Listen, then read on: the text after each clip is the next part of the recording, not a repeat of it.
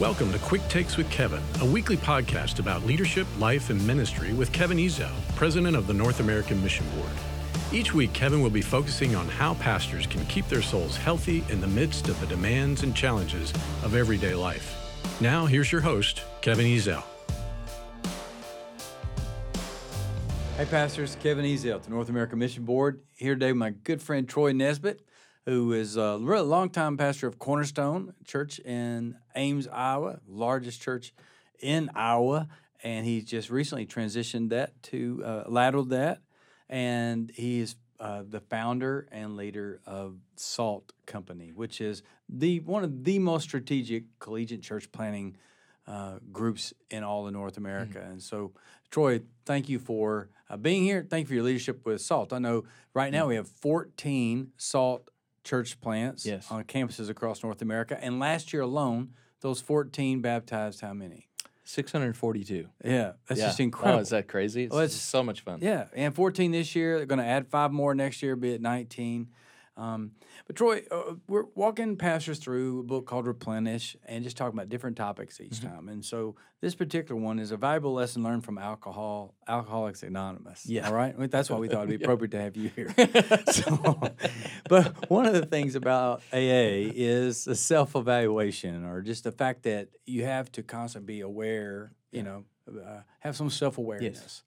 And in the pastorate, it seems sometimes people become immune to that. They start thinking they're as good as some people say their sermons are, Right. and they live in a false world. Right. What do you think it leads to the lack of self-examination by pastors?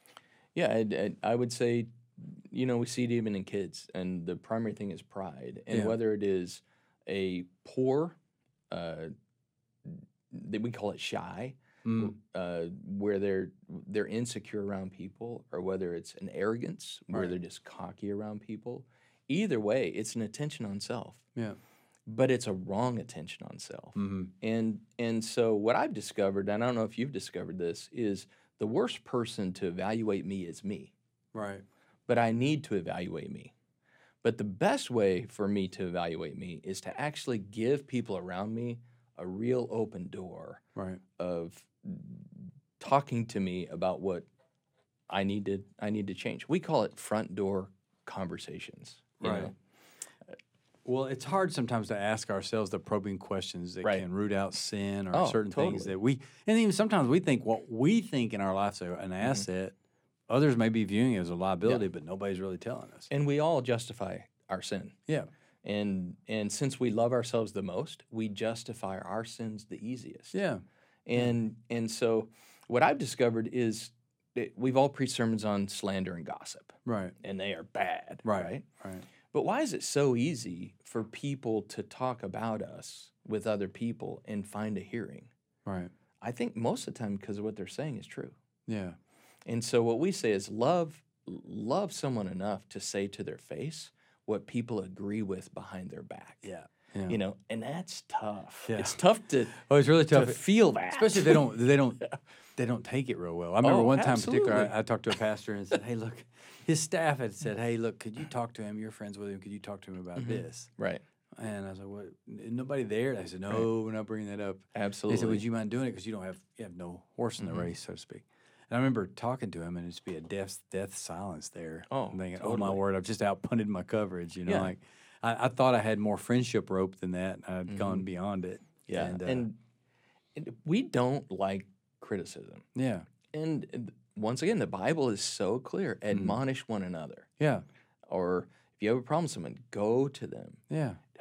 Is that a habit in any of our churches? Right. Do we do it with we always talk to somebody else about them. Right. And so I think that every pastor needs to say, first of all, I'm just a person. And there's only one perfect person. That's why we worship him, sing songs to him. That's why he saves us. I'm just a person. I know that I'm broken, And once you give them that freedom, it's easier to follow a leader with a limp than a leader with a cape. No. Oh, exactly. But don't you think, the majority of the pastors are in situations where they're often getting beaten up? Yes. And especially in smaller situations, goodness, the yes. people have, in a sense, more of a voice. I mean, if I had one royal pain in a group of 3,000. They don't sound that loud. Right. My very first church of 7, one out of 7 is we're working on 20% of the church. Right. Yes. And so, we got people who criticize you just for absolutely any and everything. Oh. Do you think because they go through so much criticism, almost put up a defense like, look, the last thing I need is more, or asking somebody else to add on to the heap of criticism I'm already feeling? Yeah, I don't know what you did when you got handwritten criticisms that were unsigned. Yeah, I always look at the bottom, put it in trash. Yeah, I did. Well, it's the same. It's the same. It's the same. You have to become thick-skinned if you're a pastor. Yeah. So I'm not talking about listen to everything everybody says about you. Yeah. I am saying have a handful of people who will speak the truth to you, even when it's hard. Yeah, you got some real friends. Yeah. Then you can dismiss. Yeah. It's so easy to criticize. Yeah. It's so easy to nitpick. You know what's hard, I think, sometimes is trying to help guys understand. You need to have a thick skin, Yes. but you don't need to have a calloused heart. Yes. And thick skin doesn't mean up yours Right. to whoever is you. I mean, you can get so callous, you're just like, hey, you take a flying leap. Yeah, and you don't care who gives about people No, anymore. you just put up a shield, and you become so callous that you're not. And it's a hard one to navigate, but it's very important. So, Absolutely. Well, man, I appreciate you shooting straight, being honest. Hey, you got something right here. Oh, No, I'm just yeah, kidding. yeah. But a good friend will tell you that. But hey, Pastor, grateful for you, and it's so important to self-evaluate. And I know you get beaten up a lot, but it's important to find friends. Surround yourself with people that are truly friends that will help you walk the path. Thanks for joining us for Quick Takes with Kevin.